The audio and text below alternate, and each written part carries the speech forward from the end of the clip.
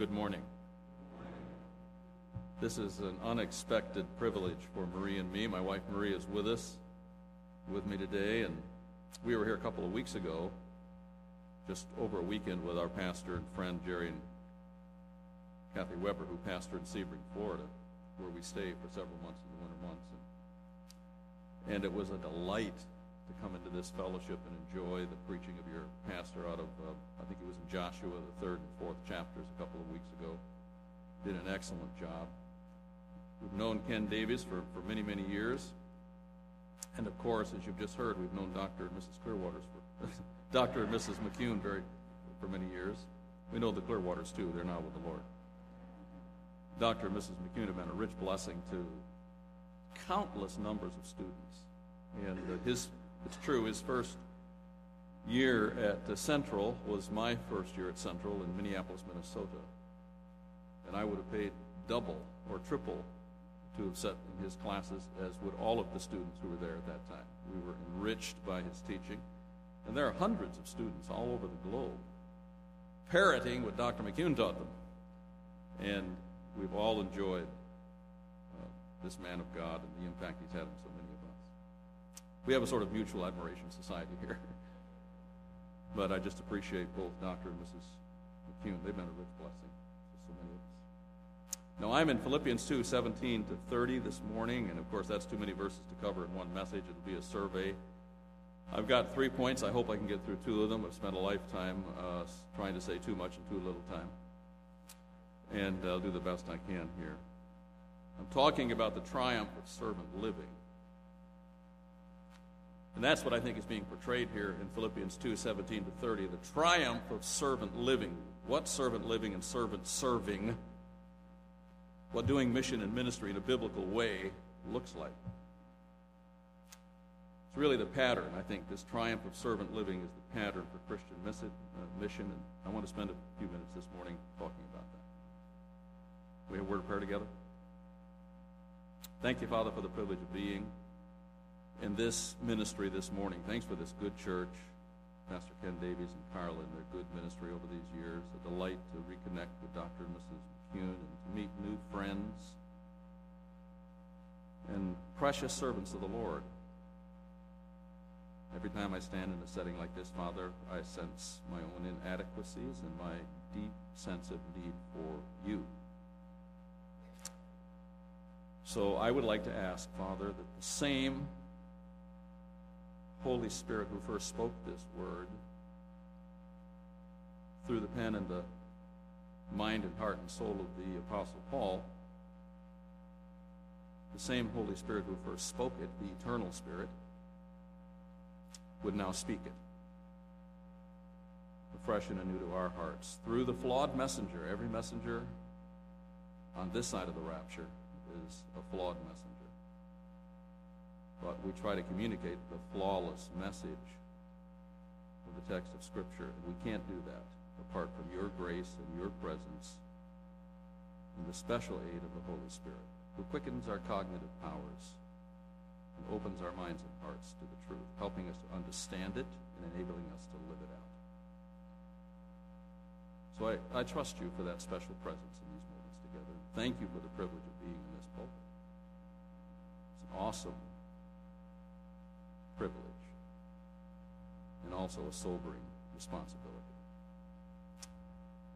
So I just commit these moments to you and ask for your rich blessing in the midst of them, your blessing on this body of believers, your continued blessing on this good church and pastor and people.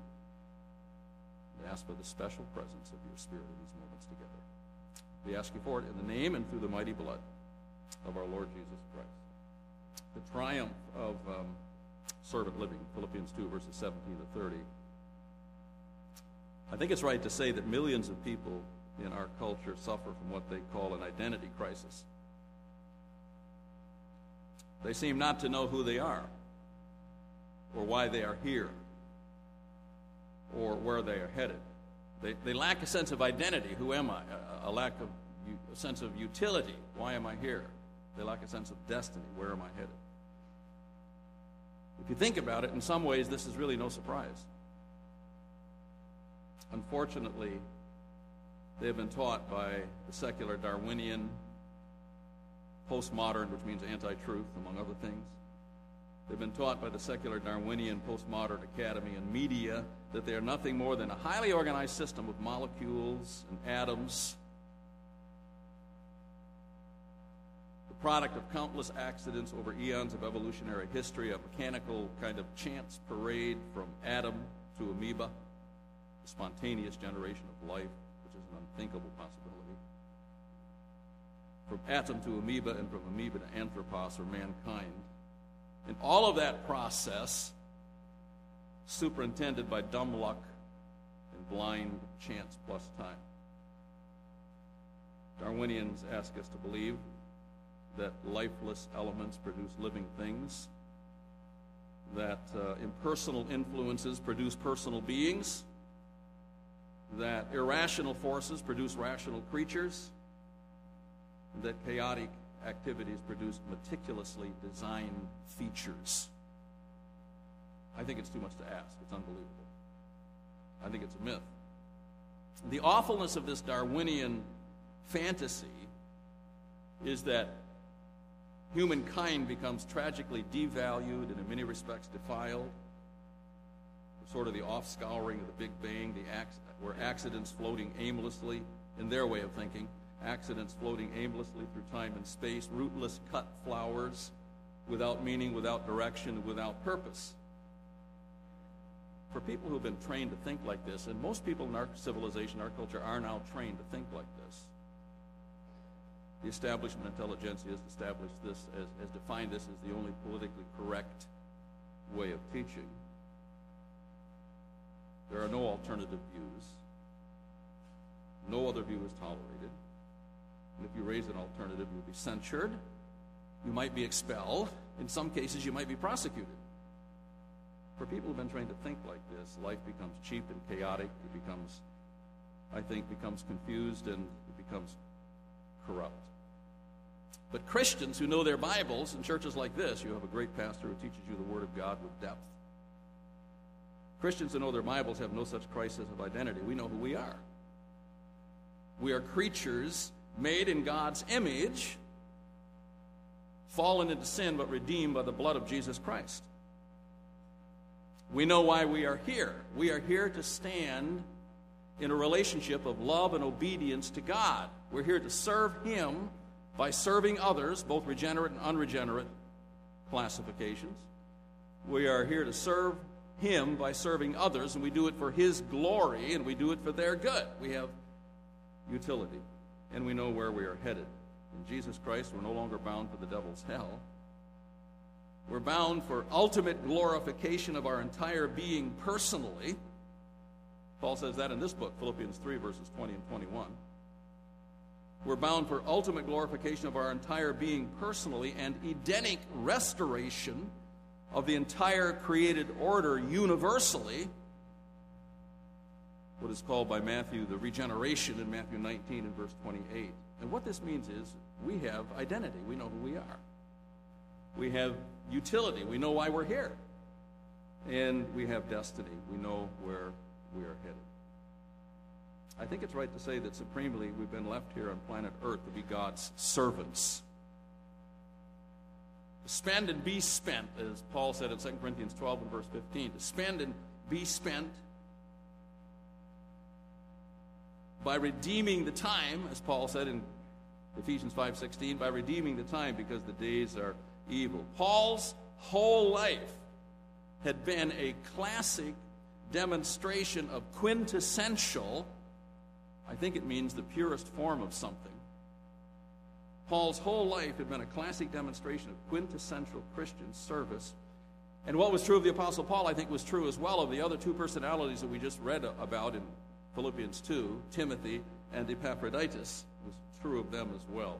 So what we have in these verses that were read to us just a few moments ago, what we have here are what I would like to call the sterling practices of an authentic servant of Jesus Christ. And I want to list three of these sterling practices. Each of them is fleshed out in mortal men, people who are cut out of the same mold of cloth that you and I are, so that mere mortals can reach this level through the aid of the Spirit and the Word. The transformative power of those two great change agents, the Spirit of God and the Word of God. They're fleshed out in these three personalities. Paul in verses 17 and 18, and Timothy in verses 19 to 24, and Epaphroditus in verses 25 to 30. The sterling practices, if we're going to identify them, they sound like this. They look like this, at least for Doug. One is sacrificing for others rather than protecting ourselves.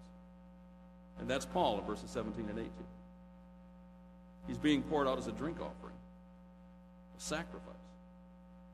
The second is caring for others rather than pampering ourselves, and that's Timothy.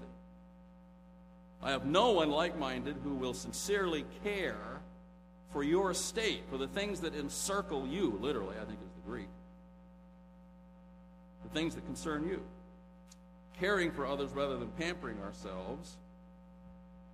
And the third is risking everything for others rather than preserving ourselves. And that's Epaphroditus. He risked his life, verse 30 says. There's a lot of things I'd like to say about Epaphroditus, but I won't be able to because I'll run out of time. But I hope I can get to that point at least. Number one, sacrificing for others rather than preserving ourselves. And I think Paul is the model here. It's in verses 17 and 18. If your Bible's open to Philippians 2, you heard those verses read just a couple of minutes ago. And I just want to give a couple of simple insights out of verses 17 and 18. I think in those verses, first there's a sacrificial act, and then there's a celebrative spirit. I just want to talk about those two ideas quickly in verses 17 and 18. First, a sacrificial act. Paul says, yes, and if I'm being poured out as a drink offering, spendamai, I think is the Greek word. It's a violent, really, if you think about it, it's a violent sacrificial metaphor borrowed from the Old Testament economy. Paul's using an Old Testament sacrificial picture. It's the picture of a liquid, it might have been wine or olive oil, being poured out over a sacrifice before it was consumed in the sacrificial flame of the Old Testament tabernacle and later temple. It was a drink offering or a libation. And it was always the final act of the sacrificial ceremony, completing and perfecting it just before the sacrifice was consumed in flames. In other words, Paul had sacrificed and served, that's what he says in these verses. Paul had sacrificed and served to give birth to the Philippian church, and you can read about that in Acts 16, verses 11 to 34. He took a beating in Philippi. He had sacrificed and served to give birth to the Philippian church, and the believers in Philippi had sacrificed and served to extend and grow that church. In each case, these were manifestations of their faith. That's what Paul is saying there in verses 17 and 18. And now Paul stands ready to carry out the last act, if you will, the final act of the sacrificial ritual, and be poured out over the sacrifice and service of their faith. Only this time, in this drink offering, it's not wine or oil that's being poured out. It's the lifeblood of our Lord Jesus Christ. Of course, Paul was in a Roman prison at this time. He's writing for the city of Rome. As it turns out, he probably did not die at the end of this imprisonment, but was probably released for 2 or 3 years, re-imprisoned, and then actually experienced what he's describing here. He was decapitated on the Ostian Way, just a few miles outside, according to church tradition, a few miles outside the city of Rome. I like what F.F. Bruce says about this. He says, as Paul stands before the imperial court in Rome, where he is imprisoned, he hopes for a favorable verdict from the court, but he cannot be sure. The case might go the other way, and he might be sentenced to death. Bruce says, if so, the sentence would be carried out by decapitation. How would Paul view that prospect? Bruce asks. And Paul tells us right here in this text, I'm happy to complete the sacrificial ritual. I willingly yield up my life for God and for others, for Christ and his cause, if that is what God ordains for my life. To me, this is a stunning text. If you weigh it, if you think about it, its ethical implications, the moral responsibility it lays upon us in our 21st century world as it laid upon Paul in his first century world. It's a stunning text because it defines authentic Christian servant living and servant serving as having a sacrificial motif or pattern. It was nothing new for the Apostle Paul. Ever since his conversion, Paul had sacrificed everything to Jesus Christ, his money, his scholarship, his time, the fullness of his schedule, the vigor of his body, the acuteness of his massive intellect, the devotion of his heart, the submission of his will, the integrity of his character, every bit of it was given over in sacrificial service to Jesus Christ and the needs of humankind. Paul's whole life had been a living sacrifice, Romans 12, verses 1 and 2. Paul had written it, and Paul lived that ethic out in his life. And now, from his Roman prison, he faces the potential of imminent execution, the potential of it. And as he does so, he willingly views that death as the final act of his personal, sacrificial faith journey. It's a stunning profile of what authentic servants of Jesus Christ, not just vocational servants who stand behind pulpits or lecterns, but all of us who are the servants of God. It's a stunning profile of what authentic servants of Christ should look like. But there's a second important insight here. There's the sacrificial act. Really, it was a sacrificial life for the Apostle Paul. But there's also a celebrative spirit. He says, if you notice at the end, I'm reading here from the New King James, he says, I am glad and rejoice with you all, and I want you to be glad and rejoice with me. Verses 17 and 18. This too is stunning, in my opinion. With all this talk about death and dying, sacrificing and suffering, pouring out and perishing, with all this talk about spending and being spent, you would think that Paul's attitude would be infected with a terrible weight of pessimistic despair. But just the opposite is true. Paul is not in a doom and gloom. He says, I rejoice and rejoice with you all. You rejoice and rejoice with me. Literally, if you take the Greek terms, 4 times the word kairo, rejoice, shows up there in those 2 verses. Rejoice and rejoice, rejoice and rejoice. In other words, I think one of the things this means, how can somebody rejoice in this kind of context? In other words, our personal reception of Jesus Christ as Savior and Sovereign of our lives. And I wonder if I can park there just for a moment. I hope all of us here can claim to have made genuinely a personal reception of Jesus Christ as Savior and Sovereign of our lives. I came to Christ when I was a 16-year-old boy. I got to park there for a moment. I came to Christ when I was a 16-year-old boy. I'm 71 right now, and I'm a little ticked about it. But there's nothing I can do about it. It's been 55 years since I came to personal faith in Jesus Christ. My grandfather was a gangster in the city of Detroit. He was actually shot and murdered there. Ken Davies would have known this. He might not have had me come. I don't know. My familial pedigree is not very impressive. Granddad was a gangster. My father was a very heavy drinker, and he tended bar in 3 different bars in the little town of Montrose, Michigan, right outside of Flint, Michigan. And in my high school years, in other words, I learned a lot of bad habits growing up in that kind of context, I'm ashamed to affirm. But in the little town in which I was raised, there was a church plant going on, a little Baptist church called Montrose Baptist Church, and there were about 20 or 25 teenagers in the public school where I attended who were dynamite Christians. They weren't wearing masks. They weren't pretending to be one thing in church and another thing in school. They were genuine, authentic Christians. They were salt and light in, as my mother used to call me, little Dougie McLaughlin's life. And the light that they were was a loving rebuke. The light that was in them, the light that was in them was a loving rebuke to the darkness that was in Doug. And I was drawn to that light like a moth is drawn to light. And the salt that they were gave me a thirst for what they had, which is what salt always does. It never quenches anybody's thirst. It only creates thirsts. But Jesus Christ quenches the thirst. And that's what they became for me. So as a 16-year-old boy, I came to personal faith in Jesus Christ. That little church welcomed me here. I'm the son of a bartender, literally on the wrong side of the tracks, if you could see Montrose, Michigan. I didn't bring anything of status or wealth or influence or power or significance to that church, except that I am a creature made in God's image. And they imputed value to me on that basis. And on account of that, they welcomed me into their church, and they invited me into their families, and for the first time in my life, I saw what a Christian family looks like, and I came to personal faith in Jesus Christ. I hope everybody here has come to personal faith in Jesus Christ. It was a radical, if I may put it this way, it was a radical rudder reset for me.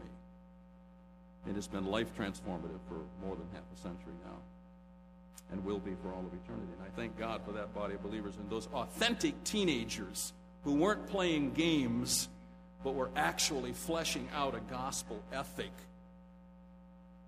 and brought me to personal faith in Christ. And I think that's what's going on here. Our personal reception of Jesus Christ as Savior and Sovereign of our lives, and our embrace of Christian truth. We embrace Christian truth. We embrace the Word of God. Those two components make such a radical impact on our lives that it is possible, just as Paul was, it is possible for us to be full of joy in the face of death. Paul was. It's a stunning model for all authentic servants. I want to park here a little bit longer. As I said, this is my greatest curse is verbosity. This is such a different paradigm from the secular Darwinian world, if you think about it. Full of joy in the face of death.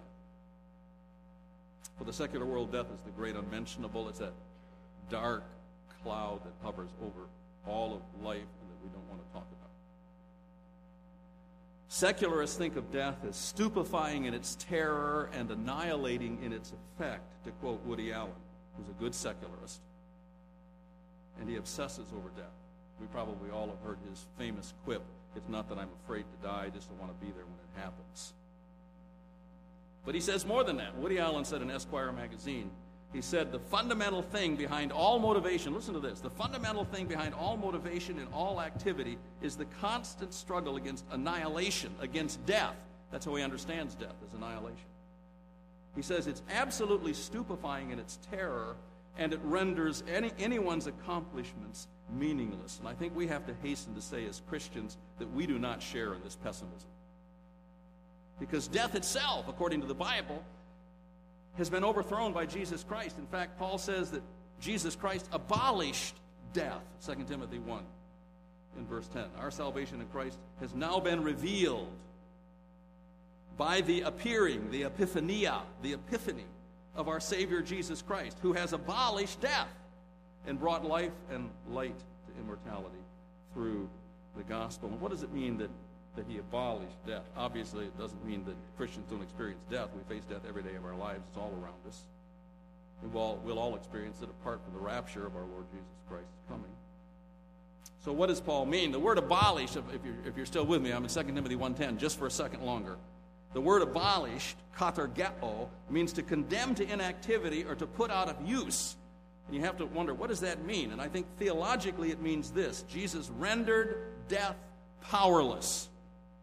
That's what the word abolish means in 2 Timothy 1:10. Jesus rendered death powerless over his followers when he took our place and died our death on the cross. He died our death for us under the weight of God's judgment. Death for the believer is no longer the grim ogre it once was. You know, Paul likens death to a scorpion whose sting has been removed. "O death, where is your sting?" He has in mind a scorpion, I think, whose sting has been removed. 1 Corinthians 15, verse 55. On the cross, Jesus Christ endured in his own body and being the sting of sin. That is to say, its lethal, deadly, and poisonous sting, that which our sin so richly deserves. He did this as our sin-bearing and wrath-pacifying substitute. That's what the word propitiation means. My little children, I write these things to you that you may not sin, but if any man sin, we have an advocate with the Father, Jesus Christ the righteous, and he himself is the propitiation for our sins. Not for ours only, but also for the whole world. And that word propitiation means sin-bearing, wrath-pacifying substitute. That's what Jesus died for us in our stead as our substitute on the cross, in order that we would not have to endure that sting ourselves. For us, death is like a stingless scorpion. It might be dreadful in appearance, but it's impotent in influence, powerless to do any lasting harm to the one who believes in Jesus Christ. That's what Jesus meant when he said, "I'm the resurrection of the life. He that believes in me, even though he die." Christians experience death. May I put it this way? Christians experience death, but they don't die. Even though he die, yet shall he live. And whoever lives and believes in Jesus, whoever lives and believes in me, Jesus said, shall never die. So Paul rejoices in the face of the very real possibility of death by decapitation. Both his life of sacrificial service and his death as a drink offering were suffused with joy, a celebrative spirit, and that's what authentic servant living looks like. Sacrificing for others rather than preserving ourselves. That's what it means to be a servant of the Lord. Sacrificing for others rather than preserving ourselves, and doing so with a joyful disposition. I am glad and I rejoice, Paul says, and I want you to be glad and rejoice with me.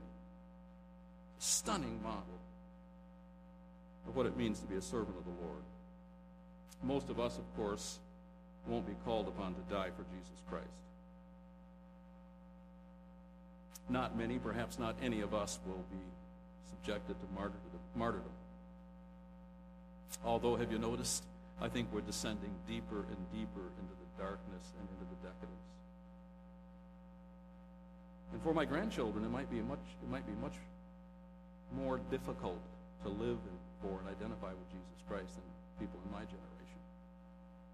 Most of us won't be called upon to die for Jesus Christ, but all of us are called upon to live for Jesus Christ. And we should live by the same principles. We should live sacrificially. And we should live joyfully, count it a privilege to do so. We have to ask ourselves where we are on the spectrum when it comes to that disposition in living out our lives for Christ. And I have to ask myself. Now, there's a second sterling quality. I can see that clock back there, strategically located right in front of the preacher. There's a second sterling practice of an authentic servant of God. And that is caring for others rather than pampering ourselves. I can't go through all the verses in verses 19 to 24 there, but they were read to you a few moments ago. In this case, it's not Paul who is the model, but Timothy. And the sterling practice, is caring for others rather than pampering ourselves. And there are several ways of looking at this. I'm going to list, if you can stand this, I'm going to list 3 portraits of what this looks like in Timothy. I'm just going to lift them out of the text and see if they make any sense to you. Number 1, Timothy thinks Christianly. Number 2, Timothy cares deeply. Number 3, Timothy serves redemptively. I think all 3 of those are in the heart of that text there. Number 1, Timothy thinks Christianly. Paul says, I have no one like-minded who will sincerely care for your state. I have no one like-minded. There he is in Rome, surrounded by some Christians, and there's a certain circle of Christians, some of which might qualify to be his envoy, his apostolic delegate to take this letter up to Philippi, which is about 700 to 800 miles away. But among that circle of people who might qualify, no one is like-minded. No one shares the mind of Christ like Timothy shares that mind. I have no one like-minded in his immediate circle of believers in Rome. They're not thinking Christianly. They're not thinking like Christ. That's what I think this means. To be like-minded, to be equal-souled, actually, is the word. To think and be souled together as one is the word, isosukos. To be like-minded, like-souled. In this context, I think it means to be surrendered to the mind of Christ. That's the dominant pattern of thought or idea in Philippians 2. If you look up the page to Philippians 2 and verse 5, let this mind be in you, which was also in Christ Jesus. And then verses 6 to 8, we get a real picture of what that looks like. It's the overriding motif or pattern of thought in chapter 2. But what does the mind of Christ look like? If you take a look at verses 6 to 8, I'll just give you a simple outline here. If you take a look at verses 6 to 8, you'll get a picture of what that mind looks like. I think it looks like this. You could say 1,000 things about this. Whole books are written on the kenosis, the self-emptying of Christ. That's what's going on in those verses. He made himself of no reputation, or he emptied himself. He cannot owed himself. That's the kenosis in theology. You can write whole books and volumes of books on this concept. I'm going to tell you 2 things. I think the mind of Christ in its most basic form, based on verses 6 to 8 of Philippians 2, looks like this. And I think it's that mind that Paul is ascribing to Timothy thinks like this. He's like-minded with me. We embrace the mind of Christ. The two components that I think are there are, number one, unimaginable selflessness, who being in the form of God, authentic, genuine form, who being in the form of God did not consider equality with God something to be selfishly grasped or held onto and manipulatively used for his own benefit while he was here. But instead he emptied himself, poured himself empty that he might pour us full. He emptied himself, made himself of no reputation, taking the form of a bondservant and coming in the likeness of men. And I think Paul is talking here about the incarnation. God became a man, dust, for dust we are, and unto dust we shall return. We were shaped and formed by the ultimate artisan of the universe out of the dust of the earth in Genesis 2 and verse 7. Dust was added to deity, humanity to deity. The second member of the divine Godhead, the eternal Son of God, the second member of the divine Godhead was subjected to human babyhood. The divine Godhead subjected to human babyhood in a Jewish maiden's womb. Unimaginable selflessness. He impoverished himself to enrich us. I've always loved 2 Corinthians 8 and verse 9, for you know the grace of our Lord Jesus Christ, that though he was rich in his being, yet for your sakes he became poor, and it means poverty-stricken. The Greek word tokos, which means absolute poverty. He impoverished himself to enrich us. That you through his poverty, Paul says in 2 Corinthians 8:9, that you through his poverty might be made rich. He impoverished himself to enrich us. That is unimaginable selflessness. All the privileges, powers, perks, and prerogatives of deity he willingly laid aside in order to identify with us in our humanity and redeem our lost souls. He never laid aside his deity. No, he was 100% God and 100% humanity, of course. But those privileges, those powers, those perks, those prerogatives of deity, he laid those aside. I like what J.I. Packer says. It was not a reduction of his deity. That's impossible. It was not a reduction of his deity, but a restraint of it, so that he could more fully identify with us in our humanity. This is unimaginable selflessness. That's what the mind of Christ looks like. Unself-centeredness. Secondly, it looks like unthinkable sacrifice. If you're looking at Philippians 2 and verse 8, you'll see it there. And being found in appearance as a man, he humbled himself and became obedient to the point of death, even the death of the cross, literally a death of a cross. That is a cross death. In other words, this was no ordinary obedience, because it was an obedience that led all the way to death. And this was no ordinary death, because it was a death that led all the way to the cross. Unthinkable sacrifice. I want to park by the cross just for a moment. Anybody with me on this yet? You still with me a little bit, class, as we used to say? We just need to pause just for a moment and think about the cross. Unthinkable sacrifice. F.F. Bruce says that in polite Roman society,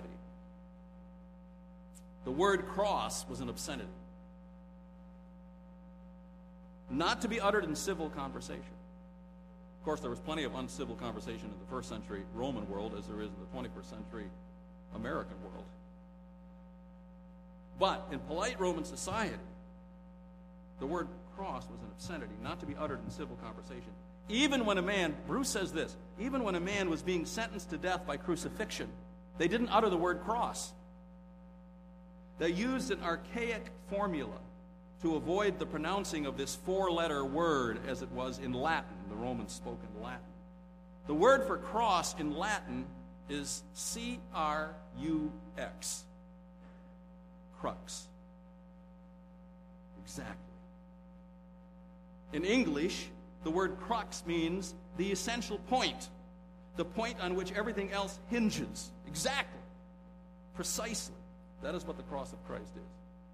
It is the cosmic crux of human history. Everything hinges on that crosswork of Jesus Christ. The point on which everything having to do with human salvation hinges. This utterly vile form of punishment, Bruce says, I'm quoting him and I'll finish in just a moment, this utterly vile form of punishment, which was an unmentionable in Roman society, is what Jesus endured on our behalf for our salvation. This is unthinkable sacrifice. And I think these two realities, if you're with me at all, unimaginable selflessness and unthinkable sacrifice, constitute, in summary fashion, the mind of Christ. And this was how Timothy looked at life and lived it. Paul says, I have no one like-minded. I don't have anybody around me that thinks like this. Unself-centered, sacrificial disposition. No one except Timothy. Timothy not only thinks Christianly, he's like-minded, he cares deeply. He cares deeply. He will sincerely care. That's the New King James translation. He will sincerely care for your state. It's in verses 20 and verse 21. In other words, in a me-first world, Timothy knows how to say you first and actually mean it. He fleshed it out in his daily life. What does it mean to care deeply? I can only spend a moment here. I think it means two things to care deeply. One, it means to care intensely. And the reason I say that is that's what the word care actually conveys. The Greek word merimnao, which is translated to care, is what it conveys. It describes a pressure or a weight that grows out of a deep concern for the well-being and the welfare of others. That's what that word means. There's intensity in that word. The troubles of others troubled Timothy. He had to be a load bearer. He had to be a people's supporter. He was the great empathizer. That's what I think Paul is saying. He will sincerely care, intensely care for your state. Secondly, caring deeply means not only to care intensely, but it also means to care genuinely, and that's the meaning of the word sincerely. Precisely what the word sincerely, nasios is the word in Greek. It's what it means. It means absolutely genuine. In other words, there were no pretensions. It was like those teenagers in that public school, which God in his sovereign providence plugged into my life. No pretensions. He wasn't acting out a part. He wasn't wearing a mask. He wasn't turning the Christian experience into a piece of theater on the stage. He wasn't showing up for photo ops and then going back to the lap of luxury. Timothy was completely genuine. He was totally sincere. There was not one particle of hypocrisy in Timothy's love for Jesus or his care for people. I think that's what Paul is saying here by the use of this kind of verbiage. By the way, this was a stunning contrast to most of the believers in Rome. You look at verse 21. What does it say in verse 21? For all seek their own, not the things which are of Christ Jesus. Philippians 2 in verse 21. All seek their own, not the things which are of Christ Jesus. Are you hearing the same sound effects that I'm hearing? I must have got too excited up here in this pulpit and something's going wrong with the system. I don't know. I hope I'm not backfiring here in terms of the mic and so on for you. But just plug into me and stay tuned. Let's see if we can get through this. This was a stunning contrast to most of the believers in Rome. Verse 21 says, all seek their own, not the things which are of Christ Jesus. By the way, that is a tragic betrayal of agape, of biblical love. Because if you read 1 Corinthians 13 and verse 5, and Paul is giving there 15 descriptive points of what biblical agape really looks like in 1 Corinthians 13, 4-7. In verse 5 he says, love does not seek its own. But here, all seek their own, not the things which are Christ Jesus. In other words, they live to coddle themselves, to pamper themselves, to stroke themselves. They lived for themselves. I think Paul is saying Timothy was liberated from himself so that he could actually care about and care for others. Timothy lives and thinks Christianly. Timothy cares deeply. And thirdly, Timothy serves redemptively. You see that? It's in verse 22. He says, you know the proof of him, that as a son with his father, Timothy, as a son with his father, Paul, served with me in the gospel. Paul's business, of course, was the gospel. Nobody cherished the gospel like Paul. Paul defined it, 1 Corinthians 15, 1-8. I mean, his masterpiece, his theological masterpiece, the book of Romans, is an exposition of the gospel. I think Romans 1, 16 and 17 is the thesis statement of the book. And what's he doing there? Defining what the gospel is. It's the power of God and the righteousness of God. Romans 1, 16 and 17. And the whole rest of the book of Romans is an exposition of that thesis statement. Paul loved and cherished the gospel. His business was the gospel. And he wanted his spiritual son, his beloved and faithful son in the Lord, 1 Corinthians 4:17, he wanted his spiritual son to carry on the business. Timothy had learned the family business very well. That's what Paul was saying. It served his apprenticeship. I mean, every Jewish father wanted to teach his son a trade, whatever the father's business was. Paul's business was the gospel, and he wanted Timothy to carry that on into the next generation. He had served his apprenticeship with Paul and passed all of the tests, summa cum laude. You know the proof of him. You know his proven character, that as a son with his father, he has served with me in the gospel. Right alongside of the Apostle Paul, Timothy had rendered a slave's obedience. Actually, that word serve comes from the word doulos. It's the verbal form of it. The word doulos means a slave. So he's really saying that right alongside of the Apostle Paul, Timothy had rendered a slave's obedience to the ministry of the gospel. He set aside his own rights, his own will, his own schedule, his own property, his own resources. That's what slaves always have to do. But we have a benevolent taskmaster. He set all of that aside in order to join with Paul in the rescue operation. This is what it means, I think, to be a true servant of God. It means to think Christianly. It means to care deeply. And it means to serve redemptively. In a word, it means caring for others rather than pampering ourselves. Now, I have a third point, and I'm not going to go through it, much to your relief. I just want to touch on it. Risking everything for others rather than protecting ourselves, and Epaphroditus is the model there. And the only point, I have 5 points here. You're not going to get them. But I want to give you the last point. Timothy was, Epaphroditus was family connected. He's a brother. He was team focused. He's my fellow worker and fellow soldier. He was mission driven. He's your messenger, your apostolon, a very responsible term. Describes someone on a mission. He was God-centered. He ministered to me, and that word ministered is latergon. We get our English word liturgy from it. It meant that everything that Epaphroditus did on this mission was an act of worship to the Lord. But finally, I just want to say this about Timothy. He was a risk taker. If you look at verse 30, you'll see that. In verse 30, what does Paul say? Because for the work of Christ he came close to death, not regarding his life. Literally, he risked his life. Now, this is a gambler's term. We don't like to think of it in that way, but that's what it is. This is a gambler's term in Greek, meaning to stake everything on the turn of the dice. Only in this case, if I may put it this way, Paul rescues the term. May I put it this way? He rescues the term from the casino. He disinfects it, cleanses and sanitizes it, removes from it all the infective agents and organisms of sin and greed and covetousness and corruption and crime that attach themselves to the gambling industry, and then he brings it into the body of Christ. In other words, Epaphroditus stakes nothing on a turn of the dice. He stakes everything on the sovereignty of Jesus Christ at work in his life. He's willing to risk everything that he is and has, including even the possible loss of his physical life, which he almost experienced there, if only he could know and serve Christ and his cause. All of this is what it means to be a true servant of God.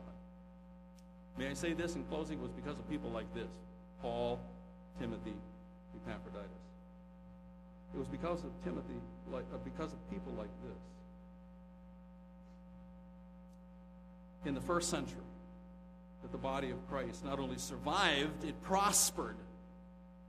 And it not only prospered, in many respects, it conquered, and we know it endured. Because Rome and the Caesars are all gone, but Jesus and his followers are still here.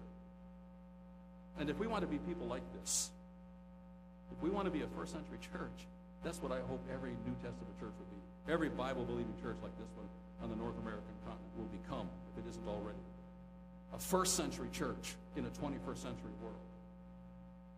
We want to join people like this and be that kind of a church. We'll have to welcome and embrace these sterling practices of an authentic servant of God. And what does that look like? Well, sacrificing for others rather than preserving ourselves, and caring for others rather than pampering ourselves, and risking everything for others rather than protecting ourselves. Let's ask God to make us that kind of people. Let's pray together. Thank you, Father, for the privilege of being with this body of believers. Our hearts are warmed to see this great lighthouse perched right here on this busy corner in this very significant city and surrounding. In the midst of all the darkness, here is this light. Here is this salt. Help us to be the kind of light that dispels the darkness, and the kind of salt that inhibits the decay. And help us to flesh out the ethic of what it means to be a true servant of God. We learn lessons from Paul and Timothy and Epaphroditus, and we are reminded that they are cut out of the same mold of cloth as we are. And therefore, by the aid of the same Spirit and Word and grace that they drew upon, we too can be such servants. Grant that it should be so. Grant your continued rich blessing on this good church. We pray in Christ's name.